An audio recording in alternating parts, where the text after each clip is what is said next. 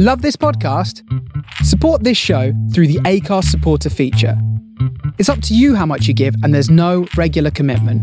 Just hit the link in the show description to support now. Hey, it's Ryan Reynolds, and I'm here with Keith, co-star of my upcoming film, If, only in theaters May 17th. Do you want to tell people the big news? All right, I'll do it. Sign up now and you'll get unlimited for $15 a month and 6 months of Paramount Plus Essential Plan on us. MintMobile.com/switch. Upfront payment of $45 equivalent to $15 per month. Unlimited over 40 gigabytes per month. Face lower speeds. Videos at 480p. Active Mint customers by 531.24 get 6 months of Paramount Plus Essential Plan. Auto renews after 6 months. Offer ends May 31st, 2024. Separate Paramount Plus registration required. Terms and conditions apply if rated PG. Hey, I'm Ryan Reynolds. At Mint Mobile, we like to do the opposite of what Big Wireless does. They charge you a lot. We charge you a little. So naturally, when they announced they'd be raising their prices due to inflation, we decided to deflate our prices due to not hating you. That's right. We're cutting the price of Mint Unlimited from $30 a month to just $15 a month. Give it a try at mintmobile.com/switch. $45 upfront for 3 months plus taxes and fees. Promo rate for new customers for limited time. Unlimited more than 40 gigabytes per month. Slows full terms at mintmobile.com.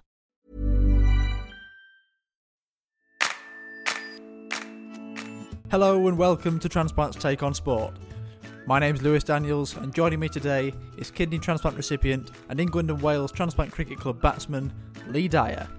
We'll be talking about Lee's experience of having a kidney transplant, interesting stories from his time playing cricket so far, and quite an unusual round of golf. Lee speaks very well about the importance of talking to others about any problems you might have, so please listen all the way through. As always, if you're enjoying the podcast, please make sure you subscribe or follow wherever you normally listen to podcasts.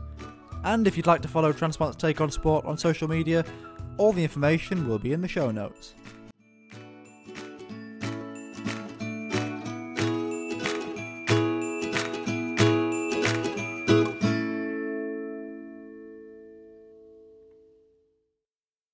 Lee Dyer, welcome to Transplant's Take on Sport. How are you doing? I'm good, mate. You all right? Very good, thank you. Yeah. Now this will be going out in 2021. We're recording this in December 2020. 2020 has been a bit of a strange year, especially for people like us. As I've said on, I think, every other episode we've done, it's been really a year of on and off lockdown from the start. So Lee, how have you found this 2020? Yeah, hard. Really hard. First lockdown was horrendous. So I was home for 20 weeks, probably about the same as everybody else. It's a long time. Yeah, I went back to work the 10th of August. The second lockdown, I went into a new job when I went back, and I realised I'm actually on my own all day. I'm outside and I can avoid the world to a degree. I just carried on through it this time for the month.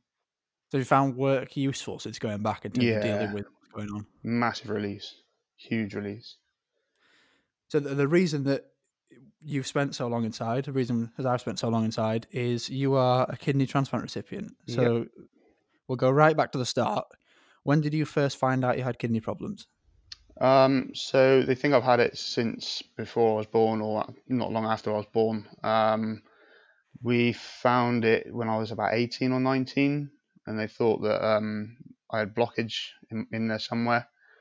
Went in to have an operation, have kidneys flushed, and turned out that one of them never grew because they think I have reflux. They're like 99% sure I have reflux. They basically couldn't do that operation, and then went on to the list eventually. So when was it you went onto the list? So I was on there for about 2 years, so it'd have been around 2011, 2012, something like that. I can't remember exactly. So you were on the list for 2 years, and then you eventually got the call for your transplant. When was that? That was 2014, June, I think. Never remember.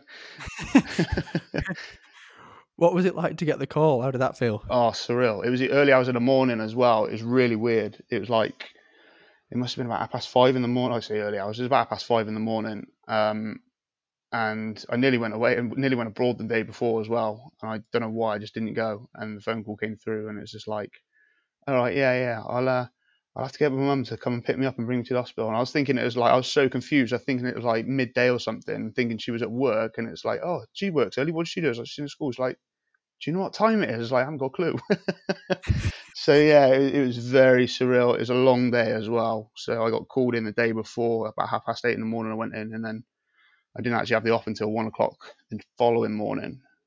So it was a long day. Is a call saying you've got a kidney at 5:30 in the morning something far better to wake up to than an alarm clock? Yeah, oh yeah, definitely. Straight out Unusual of one, bed. but yeah, literally up and out, basically. So then on, you went in that day. You had your kidney. You had your new kidney put in. Hmm. Did that all go smoothly? The operation, yeah, fine, yeah. They put me to sleep essentially. I think it was 1 o'clock in the morning, and it was really bizarre because all I wanted to know was what time I woke up, and I just happened to wake up facing the clock. So I was under for about 3 hours. Woke up about 4 o'clock, intensive care for a couple of hours, and then back up onto the ward, and then So that sounds slept. fairly smooth, all things considered. Yeah.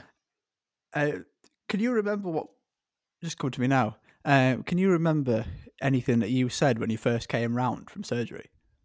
Not when I first came round, but so I went back on the ward. I got a porter whacking me. Do you want some breakfast? Like, I want you to go away, leave me alone. So yeah, I tried to have some breakfast. My mouth was so dry, I couldn't like eat anything. And a couple of hours later, one of the doctors or consultants, I'm not sure who, I can't remember now, came around to see me, and they were saying, "Oh, do you want your mum or dad to bring you anything in?" Or I was like, "Oh yeah, can you get them to bring some like wet fruit, like soft fruit, strawberries, grapes, things like that?" And they're like, "Yeah, yeah." Yeah. Anything else? I was like, "Yeah, get them to take loads of pictures of me." I don't remember any of it. I was a crazy guy. I was gone. It was weird. It is a strange feeling afterwards. I can remember I was in the recovery room, very much on and off asleep, eyes opening and closing, not really knowing where I was. But just every time I opened my eyes and a doctor appeared, just going, "Is it working? Is it working yet?" And then obviously they'd say, it's quite early, we don't know. But so far, it is doing what you'd think it would be doing. And then similar to you, back on the ward, or take a picture so I can let everyone know that it's all right. Yeah, I don't know why I said it though. It was really weird. I have no idea why. It was only what they were telling me later in the week. I think it's my parents told me later in the week. It's like, yeah, you want them to take pictures. You want us to take pictures? I'm like, really? And I hate having my picture taken. Can't stand it. So it was really strange. So before the transplant, did you have to go on dialysis for a bit? No, I didn't. I was quite lucky in that sense. I was going to say. Yeah, really lucky. So you just managed to last right up until the call on enough? My function was still 12 GFR. So I was okay, to be fair. And because my decline was so slow, I didn't actually kind of realize how ill I was. And yeah, it just made it a lot easier, I suppose. Yeah, for anyone wondering, GFR or EGFR, I think stands for estimated glomerular filtration rate, which is basically how much blood I think it's measured in milliliters per minute, and it's how much blood your kidney filters. I hope I'm saying that right. If not, Google does its job, but basically it almost translates to percentage kidney function. Yeah. I know we've mentioned it before on a previous episode, and I didn't clarify what it was, so hopefully that clears anything up. And the reason, Lee, that I've got you on, you're a transplant recipient, and this is a Transplant Take on Sport. It's a sports-based podcast. So what were the sports that you were playing before your transplant? Years ago, I was playing football. Not to any great standard. I mean, I could barely get up and down the pitch. I was so tired all the time, just exhaustion so quickly. But I played cricket since I was, I don't know, 11 maybe, and just I played a bit of golf. I still play golf now. I've played one game of football since. But yeah, those are the main three really. Did you manage to play right up until your transplant, with you still having a little bit of function left? Not football, I didn't. I stopped playing football long time before. Cricket, I did. Cricket, I was like due to play the Saturday, and then had to call on the Friday morning to go in. So yeah, I played. You seem quite similar. Mm. I think I stopped football about 6 months before, not being able to run up and down. and cricket I think was about 8 days before. So was that a motivation to keep going? You wanted to do it? Because my thinking was always, I want to do this while I know I definitely still can. Yeah, definitely. Yeah, 100%. Cricket, I find it a lot easier because I'm I'm quite lazy when it comes to moving, so I just tend to swing. Whereas Well, football's obviously a lot more mobile. Golf's all right because you just got to walk around. It's not too heavy on the body.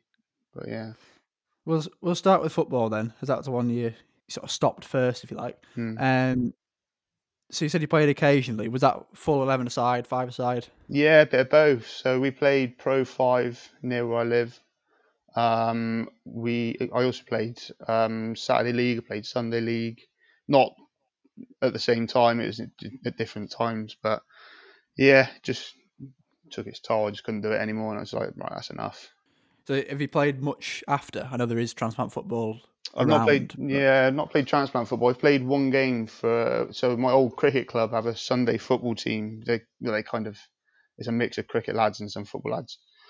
And yeah, I played. They were short, and they just asked me if I'd help them out for a weekend. So I went and played all right. But it's again, I said to them, play me somewhere I ain't got to run, and I'm left footed. Yeah, all right, yeah. They started me right wing back. It's like, cheers, and thanks very much. So, Bringing it back inside all the time. oh, I couldn't breathe. It was hateful. But we got rolling sub. We had rolling subs in that division, so I was like 20 minutes to get me off. Came back on. He put me left wing back, so crying out loud. But I ended up playing centre back, and it was all right. So I didn't have to run anywhere. So if you had your transplant at that point, was it sort of mentally a challenge playing? Were you concerned about getting knocked on that side? Yeah, definitely. Yeah, really. So I spoke to my consultant about it a few times, and I said, like, can I go back to playing football? I really wanted to do it, but I can't. I just can't get my fitness levels up to do it. And with, how it goes, you put a little bit of weight on, don't you? And so yeah, bit of a lump now. But yeah, I spoke to her about it, and she said, yeah, it's fine, it's fine, it's fine. And I was just so like, I don't know, quite nervous about it, and just thought, do you know what, is it really worth it? I played that one game, and it was all right, but it's not something I was overly comfortable with. I was quite conscious. So every time, like on the half turn or whatever, I'm turning my left side away from anybody running at me. So I was really conscious of it all the time. Would you ever consider going into the transplant football teams? Yeah, I'd have a think about it. I know they've got it. It's just it took me a long time to get into the cricket, so I just got to find out who to speak to. I've spoken to them about the transplant games, which was meant to happen this year, was it, or next year? I can't remember when it is. But obviously that's all been put off now. So yeah, hopefully I can speak to somebody and find out about it. As you mentioned, the transplant games, we'll come on to that. Have you done it before? No, I've never been. Never No. ever been. Everybody tells me, yeah, come up. Even if you just come and watch, it's like, yeah, all right. Yeah, I've never done it. I really need to. So you got plans to do it. Next year's in Leeds. Hopefully it'll go ahead. Yeah. Have you got any idea of what sports or events you might want to do if you do go? Oh, do you know? I don't even know what they do, to be honest with you. I've not done too much research into it. I've got a contact for the Bristol area, which is good, and she sends me stuff all the time. But yeah, it's just a case of finding out what there is. Apparently, there's a ball throwing thing. I'm not sure. Yeah. That kind of suits me a little bit if my shoulder lasts, but yeah, I haven't really thought too much about it, to be honest, because obviously it's not till next year. I've not had to think too much. Yeah, I suppose we hope it's going to go ahead, but we don't know at the moment. It's still December 2020. Yeah. So we'll go to cricket, which is that your main sport? Yeah, always has been, to be fair. So what's your role within the team? Dirty slogger. Yeah, I keep wicket sometimes for my club. I bat usually 4, 5, 6, and just look at the situation, I suppose, and still swing from the hip and hope it comes off. Clear the front leg and swing. Yeah, pretty much. But it comes back to the fact that I can't keep running and running and running. So if I can do it, if I can hit it out of the ground, then why not? It's less effort, less energy being used. Has it worked? What you sort of any big performances over the years? Yeah, I hit 100. I used to be a bowler. I used to be a seam bowler. And we played a Sunday game, and I really couldn't be bothered to bowl. And I said, "Oh, let me open a band." Yeah, all right then. I hit 100 in that. I've got a good little story. I hit a 90 something last year, 92 I think it was. I got to 50 and they're like, oh yeah, well bad. Oh yeah, great. We're getting absolutely slaughtered. And they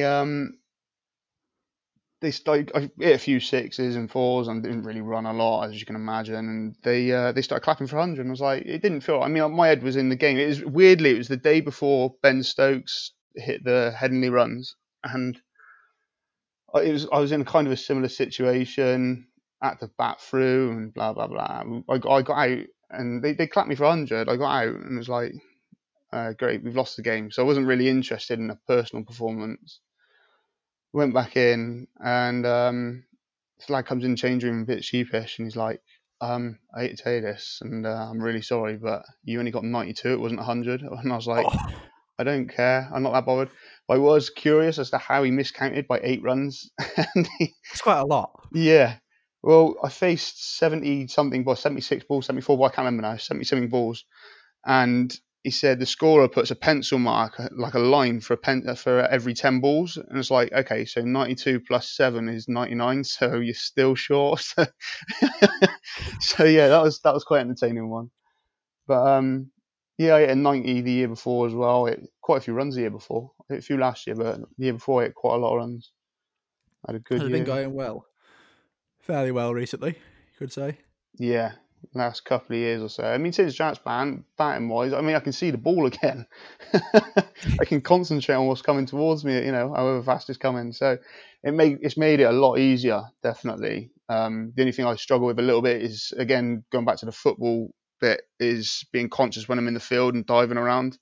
I've had to teach myself, and I expect everybody else is the same, to, like, if I'm diving for a ball, to roll rather than slide forwards and slide on my front. So yeah, it's an interesting one.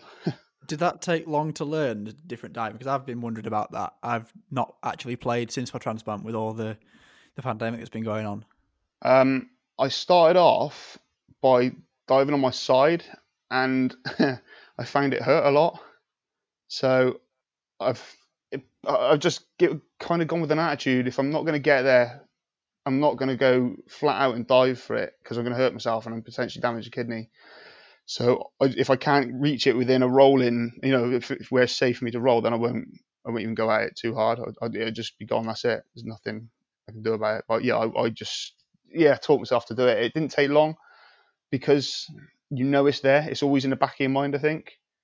Yeah. So yeah, it doesn't take long to learn not to dive on your front. At first, was it difficult not to throw yourself around? Because I know when I field, it is, if you see the ball coming down your side, instinct says sort of throw yourself, get your arm there, a bit like a goalkeeper in a way. Yeah. But it's knowing now. I now realise with a few fielding drills I've done, knowing that the kidney's there, it's a bit tentative when you're trying to move from side to side quickly. Yeah. It's, you see it kind of react, and then to begin with, you see it react and either regret it or stop yourself. As I say, now I've learned to, roll with it. It's not too bad. Going to my right, I'm fine, because I can land a little bit heavier on my right side. Because obviously, kidney's on the left, so I can land a bit heavier on that side, and it's not too bad. But going to my left is quite, you just got to stop and think. Not stop and think, obviously, but you just got to be conscious that it's there. And because of what you've been through with it, I find that I just don't ever forget. So yeah. Yeah, so it's always at the back of your mind, but then it quickly comes to the front whenever you're in that situation. Yeah, exactly. Somebody my size going down on that's going to do some damage as well. So. Speaking of being cautious of the kidney, are you one to wear extra protection when you're batting? I did. I used to, yeah. So I had made it was like 2 back supports. Do you know, like they're like elasticated with like a rubber inside and a fabric outside. I can't really explain it any better than that. So. So I had 2 of those, stitched one onto the other, and then wrapped it round, cut the excess off. Well, I say I did it. My mum did it. Velcro on, and then with the bit that was cut off, put a little pouch on the front, and I had an old arm guard or something, I think it was, just slotted it into the front. but it just got so uncomfortable. It kept riding up, and it just got so uncomfortable. I tried to use a boxer's abdo guard. I don't know if you've ever seen those. I tried it myself. That's really uncomfortable as well. You can't like bend over, and it's like, oh, you can't move and you can't breathe. So yeah, I just gave out of it. I thought, do you know what? If I think I'm going to get hit, I'm just going to turn my back and just take it, in the other side. Because I'm left-handed anyway, so I can turn and just take the hit elsewhere. So is yours on your kidneys on the left, on the back nearer the stumps? Yeah. Yeah, I'm the same. Right-handed. Mine's on the right side. So yeah. So I suppose back yourself to hit it. Yeah, I have to. That's the advantage of getting the front leg out of the way as well. Everything else goes with it, and you just got your back and your arms left there. Was it difficult to go from wearing the abdo guard? Was that the one you wore last? I can't remember. No, the one that was made I wore last. I didn't wear the big one in any games. I used it in the nets. I used it like 3 times and just couldn't get on with it. And it was quite difficult to get your head around. You've got to hit this, or you've got to get hit somewhere else. So yeah, I did have a little bit of a close one. I was keeping wicket for my sister's other half's team this year. I played a couple of games, and I stood up, funnily enough, to him as well. Stood up, and this guy's on a massive swing. I've missed and it's hit me just above, and I was like, wow, that was close. Nice bruise and all sorts. But yeah, it's like, I think I'm a lot more comfortable now with it, and I'm a lot more aware and everything. So it just makes it easier. But yeah, going back to the point, it was losing the abdo guard, or the thing that was made. It was really hard to begin with, just to get your head around. Don't get hit, and that's all that's going through your mind. Once you can get that out of your head, you kind of become a bit more free again, and you can start batting as you would. Yeah, I think from experience, it does get. I still wear a chest guard on it. It does. You do get more confident. Like, I've downsized from the abdo guard to the chest guard just to move more. And for any non-cricket fans listening, the story Lee was telling about standing up to the stumps and nearly getting hit. To put that into context, you're probably about 2 feet away from the batsman. Yeah, if that. And you just react. You're thinking he's going to hit it, and then reacting to that. And if it's coming, it's probably, is he a quick bowler? Medium pacer. Just when them heavy bowlers, it's pitch a little bit. Yeah, just awkward. Bouncing through, and you're maybe, as I said, 2 feet away from it, and then you think it's going to be hit, it's not been hit, and it's coming straight through. That's the sort of position you're in, and that reaction time it's not a lot. The worst bit about it was it went straight through the batter, between bat, pads, everything, and went over the top of the stumps as well. And I'm tall, so I just had no chance. I just didn't see it at all. You try and preempt where it's going to be, and you're taking that gamble that he's going to miss it every time. That's what you got to keep in your head. And it was like, I don't know, I just didn't see it. Just missed it completely. Here's a cool fact: a crocodile can't stick out its tongue.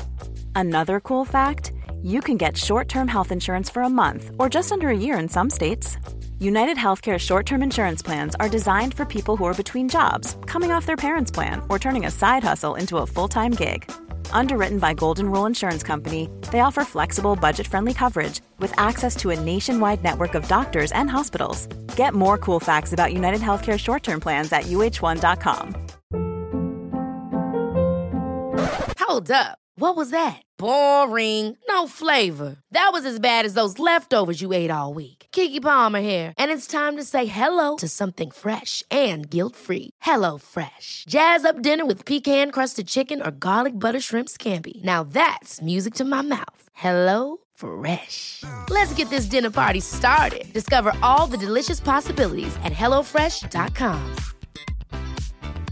A lot can happen in 3 years, like a chatbot may be your new best friend. But what won't change? Needing health insurance. United Healthcare Tri-Term Medical Plans, underwritten by Golden Rule Insurance Company, offer flexible, budget-friendly coverage that lasts nearly 3 years in some states. Learn more at uh1.com. Even on a budget, quality is non-negotiable. That's why Quince is the place to score high-end essentials at 50 to 80% less than similar brands. Get your hands on buttery soft cashmere sweaters from just $60, Italian leather jackets, and so much more. And the best part about Quince, they exclusively partner with factories committed to safe, ethical, and responsible manufacturing. Elevate your style without the elevated price tag with Quince. Go to quince.com/upgrade for free shipping and 365-day returns. Speaking of cricket equipment, cricket protection, opportunity to tell the listeners about, for this 2021 season, I've been kindly sponsored as a coaching ambassador by Neon Cricket. I've got to stress, this is not a show sponsor, it's a personal sponsor. If anyone would like any cricket gear, they've given me a discount code for you all to use. So if you go to neoncricket.co.uk and use LewisD25 at the checkout, you'll get 25% off. I can vouch for their kit because I was sponsored by them for this season, and obviously didn't play. But yeah, their bats are amazing. Their whole kit range is amazing. It's phenomenal. There we go. Seal of approval. Yeah, massive. Fully, I've got everything. It's just the kit. All the pads are lightweight. The gloves are really comfy. The bats pick up beautifully. Amazing range. There we go. You've heard it from someone who's used it. Lee Dyer of England and Wales Transplant Cricket Club, which we'll come on to now. When did you get involved with that team? So, I made inquiries for a while. Probably, I don't know, 5 years ago. I heard nothing back for ages, but I knew there was a bit of change going on.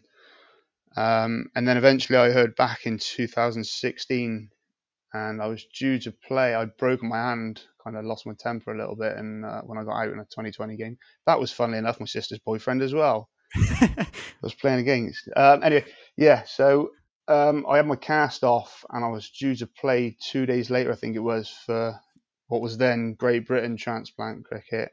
And I couldn't move my hand still; it was so stiff, so I didn't play. So I started the following year. I made my debut against Australia, which was entertaining, to say the least. How did that feel? Sort of a surreal feeling.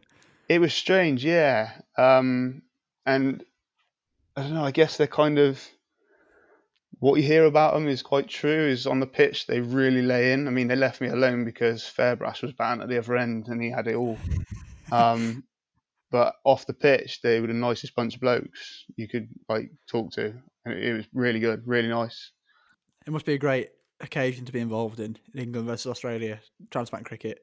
Yeah. Because to get, as I've said before on this, everyone's been through the same thing. You're all interested in the same sport. So you can all support each other. You all know what's going on in each other's lives. Yeah, definitely. And that's what I love about it. You play at club level and people just don't quite get it. They understand that you've not been well, and it's the classic, they think you're fixed when you're not. It's temporary and blah, blah, blah. And so being able to play with you guys, from my point of view, it's really, really good. And you can sit there and you can have one-to-one conversation with somebody if it's something that you know is going to directly relate to them, or we have group discussion, all sorts. It's so nice to have that. And again, it's like a release. It's really good. I agree. I mean, I've probably said this a few times by now, but I haven't played a game yet. I've been doing a couple of training sessions. I haven't played because of the coronavirus pandemic, but it is such a good group to be involved in.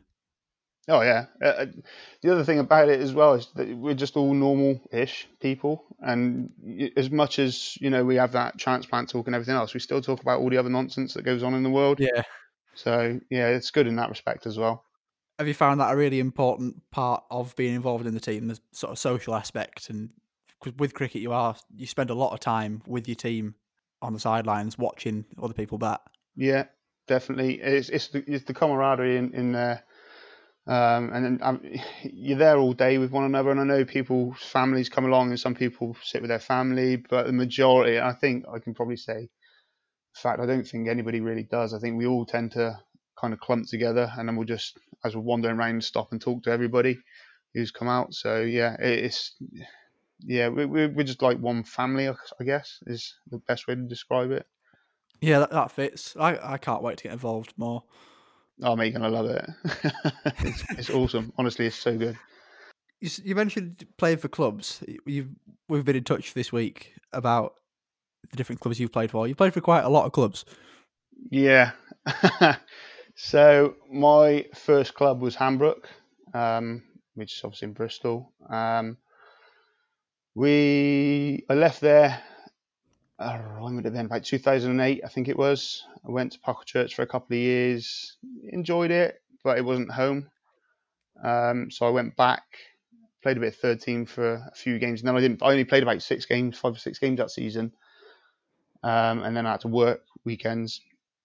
The following year, I went straight back into the first team. Then resolved the differences that I had with people, and I had a good few years in there. I was first team captain for 3 years as well. I had a lot of success.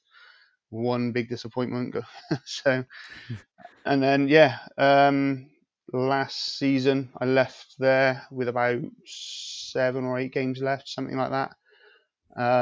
Just fell out with them completely. It's a massive uproar. So left, went to Almondsbury, and love it there. First team captain must be a decent standard, and you've played for a lot of different clubs. How have you found settling into different ones quickly? Parker Church, I struggled a little bit. Not sure why. I think there was 4 or 5 blokes that were a lot older than me. I mean, I was in my mid-20s then, early mid-20s. There was 4 or 5 guys that were older than me, and then there was the kids that were a lot younger than me, and I was just in that middle age. I didn't have anybody my age. I had no real mates there as such, and the ones that I knew who were my age were in the second team, so I didn't get on so well there. It's not to say it's not a bad club at all. It's a really, really nice club, and I enjoyed it there, but it just didn't work out right. But Almondsbury, I love it. Almondsbury is brilliant. Settled in so quickly, so quickly. They make you feel really welcome. They get you involved with everything. You got such a wide range of ages and everything else, and they do different things after the games every week. There's good socials every week after games. We like play pool. I mean, they had do you know little buckets that you use for cutlery in restaurants and stuff? They had a load of those on the outfield with golf clubs out, and they're doing pitching it into the buckets and stuff like that. And it was so good. I mean, the guy who owns the bar he was a first team captain. He said, "Oh, get in the bucket, you can have a pint, 3 pints." Like, so everybody's having a go. So they do loads of different things, so it gets you involved a lot quicker. Sounds like a good atmosphere to be involved in. Yeah, it's brilliant, and it's quite a big drinking culture as well, which is always nice. I think, something you alluded to there, I think you do fine with cricket, with it being maybe football. You'd say is probably this country's national sport, and you maybe get less people playing cricket. I think you do find that once you get into the adult teams, especially, there's not that many people that are in or that were in the same school year. The ages are quite spread out. I mean, I've only played for one club, but is that the same for you? Yeah, I had. So there was 4, maybe 6 of us that played youth cricket together that were all the same age, and we drag. There was the younger players dragged up from the younger age groups. 3 of them stopped playing. No, 2 of them stopped playing. Sorry. One of them plays very sporadically, but there was 3 of us that all played and just kept playing through and through and through. And so that was nice to have that. And because we had the younger players being fed in as well, we got to know them a lot better. That made it a lot easier. That helped a lot. As I say, we had quite a lot of success when I was captain, and that really helped, having that, knowing everybody knew everybody. Yeah. Did it feel sort of special, almost better to be successful as a captain? Yeah, it makes life easy. So, the year I had my transplant, 2014, I played a second or third team game just to see how it went, because I had it sort of early summer, and it was okay. Then I played, it was a third team game. Then I played a second team game. Yes, fine. And then the last game of the season, I went back into the first team. We had to win to stay up. Top scored, won the game by whatever I scored, 30. So it wasn't many, it's 30 something. So we stayed up, and then I was actually vice captain that year. And the first team captain was standing down. He said, "I'll back you to go up as captain, blah, blah, blah." So I went forward as captain, and it was just a massive turnaround. We won the league. We lost, I think it was the first game and the third game, and we won every other game that season, and we won the cup. Year after, we got promoted again, so we've gone up 2 divisions. We set up like a 3-year plan was to get promoted once, and we did it straight away. Then that 3-year plan started again, and we did that again straight away. And it's like, well, what do we do now? And we kind of lost a little bit of focus, and we came crashing back down. And the club have struggled since. I think they've been relegated 4 times on the trot now. So it's been quite a hard time for the club. We'll move on to your golf. Is that the most recent sport you got involved in? Yeah, it's just me and a mate. He said to me, "Oh, I went out and played a few times. I mean, I played when I was working for a company, and they said, "Oh, we're having a golf day." I was like, "Yeah, great." He said, "Come along." I was like, "Oh, all right then." Never played before. And I went along, and I had to scrounge around for clubs. And my housemate I was living with at the time was like, "You borrow mine?" I was like, "Yeah, brilliant. Right-handed golf clubs, fantastic." So I think I went round at about 150, but enjoyed the social aspect of it. So. Yeah, that was a few years later then. I thought, do you know what? Let's go get a set of clubs, just like £50 set in case I don't like it. Went out, had a few rounds, and then went with my mate, and he said, "Look, this is what you're doing wrong. Keep your head down, do this. And all of a sudden it all came together. And I mean, I'm not saying I'm a great golfer at all, and I haven't played for 2 or 3 years now, but I really enjoy it. And it's, to be fair, something I need to go back to doing. But it's, yeah. Did he play competitively when he did play, or just more Golf? socially? No, never. It was only competitive when my brother was involved. Just have some banter. So you said you like the social aspect. Is it relaxing, sort of being out in the fresh air and walking around? You get a long walk in there as well. Yeah, that's it. I mean, we play a par 3 course that's nearby, but it is the getting out in the air. And just, if there's problems in your life or whatever, me and my mate, we talk to each other about everything. And if there's something going on in life, we talk to each other, and that's a golden opportunity to be able to do that. You've got a relaxed round. There's no competition involved or anything like that. So yeah, it's just literally to get out and just get some air in the lungs, get some miles in the legs, things like that. I've never got into it. I've tried a 3-club challenge once, but it does seem like a sport where if you're not playing it competitively, it does seem very relaxed and just a good way to be outside. Yeah. It just depends how you want to play. I mean, if you want to take it seriously, obviously, then it's not going to be quite so relaxed. It's going to be quite intense, I think. I don't know. As I say, I've never played for competition, so I literally just go out and have a chill out. I've been around the course on my own before, just to go and get out of the house and do something. And yeah, it's just another way to relax rather than just kicking your feet up at home, whatever. You just get some exercise in as well. That first round that you played with the right-handed clubs, did you use them left-handed? No. I had to play right-handed. Oh, that must have been a baptism of fire to golf. My only concern was, the thing for me was, hit the first tee clean and don't worry about the rest, because everybody stood there watching you, and it's like, just don't miss it or something. Just hit the first one, get it like 100 yards, and that's happy day. And yeah, I managed to get a clean hit on the first one. I concentrated so hard, I managed to get a clean hit on it. And then I think we went round in about 150 or something crazy. So. Did he lose many balls with the right-handed clubs? I would imagine so. I mean, this is a long time ago, so I can't remember really, but I would have thought so. Yeah, I mean, I think I was stealing other people's balls as well as I was going around. So did the cricket help with golf? I'm unsure as to whether it would or not, because it's a different grip and it's a different sort of swing. I reckon if you took a golf swing into cricket, you'd probably get out quite quickly. Yeah, I mean, it depends. I mean, it's the sideways motion. Or the sideways swinging motion. Your feet are obviously different, but your shoulders are pretty much the same. It's just what you do with your lower arms. I mean, cricket, obviously, you bend your elbows. Golf, you don't do that. Golf, you keep your forearms straight, your front arm straight. So, yeah, it can be similar in some respects, but you're right. Yeah, a lot of it is quite different. I've got a few sort of final questions before we wrap up. I've enjoyed this. It's been a good chat. Nice little cricket chat in the middle. Yeah. If you could pick a couple of moments, would you say you've got a high and a low moment in sport, and we'll say particularly transplant related sport? Oh wow. High would be scoring my first 50.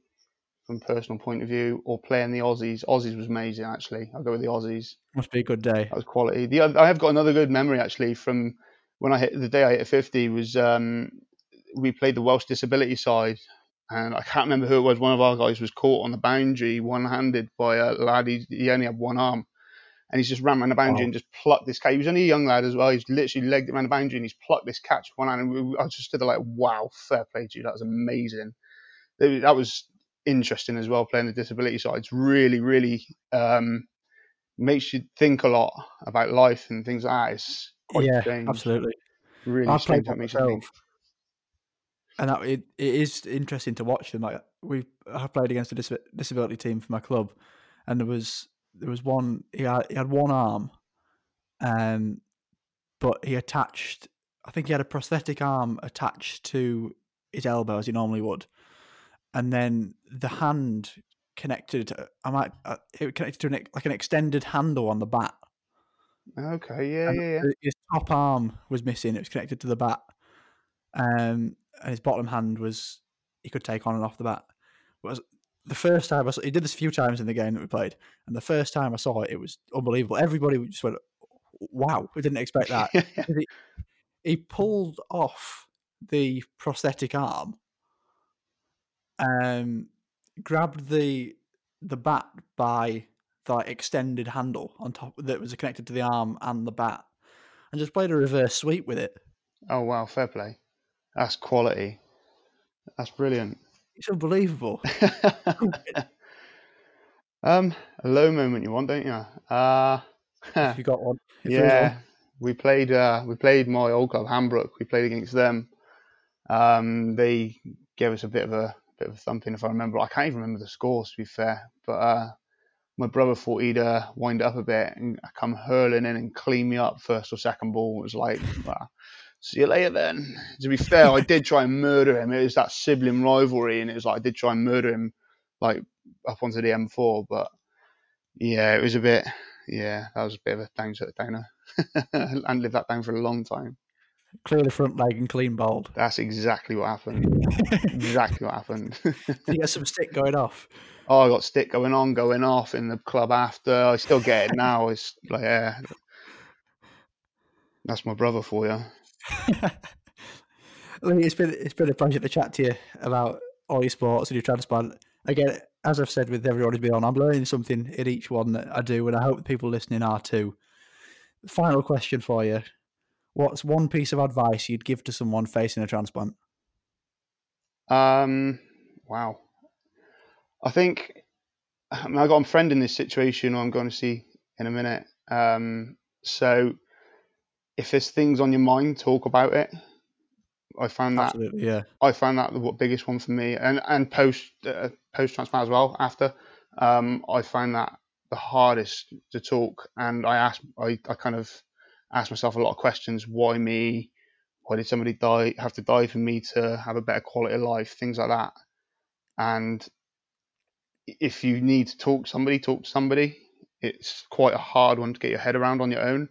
And if you have somebody who's been there and been through it, and you want someone to talk to, then talk to them, because I know 100% of the people I know in the transplant world would be more than happy to talk about it, share their stories and things like that. So, absolutely, I think it's so important to talk. And if you do know anyone, just send them a message, and the majority of, if not all, will be more than happy to talk through it with you. Yeah, definitely. And that's why I found the transplant cricket so good. There's a lot of things on my mind, and found people easy to talk to there because they understood. Whereas people who've not been through that and aren't going to go through that don't understand generally what you're referring to and how it affects your mind. Absolutely. I think it is a very it's a difficult thing to go through, and it's something that it's easier to relate to people who've been through the same thing. Mm-hmm. So I think what you said you're doing tonight with your friend, all the best for him. I hope it goes well for him in the future. Cheers. I'll pass it on. And thank you very much for coming on, talking through your experiences. I'm sure it'll have been very useful. So there we go. Thank you very much to my guest today, Lee Dyer. I've been Lewis Daniels, and you've been listening to Transplant's Take on Sport. Ever catch yourself eating the same flavorless dinner 3 days in a row? Dreaming of something better? Well, HelloFresh is your guilt-free dream come true, baby. It's me, Keke Palmer. Let's wake up those taste buds with hot, juicy pecan-crusted chicken or garlic butter shrimp scampi. Hello Fresh. Stop dreaming of all the delicious possibilities and dig in at HelloFresh.com. Let's get this dinner party started. Hey, it's Paige DeSorbo from Giggly Squad. High quality fashion without the price tag. Say hello to Quince. I'm snagging high-end essentials like cozy cashmere sweaters, sleek leather jackets, fine jewelry, and so much more. With Quince being 50 to 80% less than similar brands. And they partner with factories that prioritize safe, ethical, and responsible manufacturing. I love that. Luxury quality within reach. Go to quince.com/style to get free shipping and 365-day returns on your next order. Quince.com/style. Mom deserves the best, and there's no better place to shop for Mother's Day than Whole Foods Market. They're your destination for unbeatable savings, from premium gifts to show-stopping flowers and irresistible desserts. Start by saving 33% with Prime on all body care and candles. Then get a 15-stem bunch of tulips for just $9.99 each with Prime. Round out Mom's menu with festive rosé, irresistible berry chantilly cake, and more special treats. Come celebrate Mother's Day at Whole Foods Market.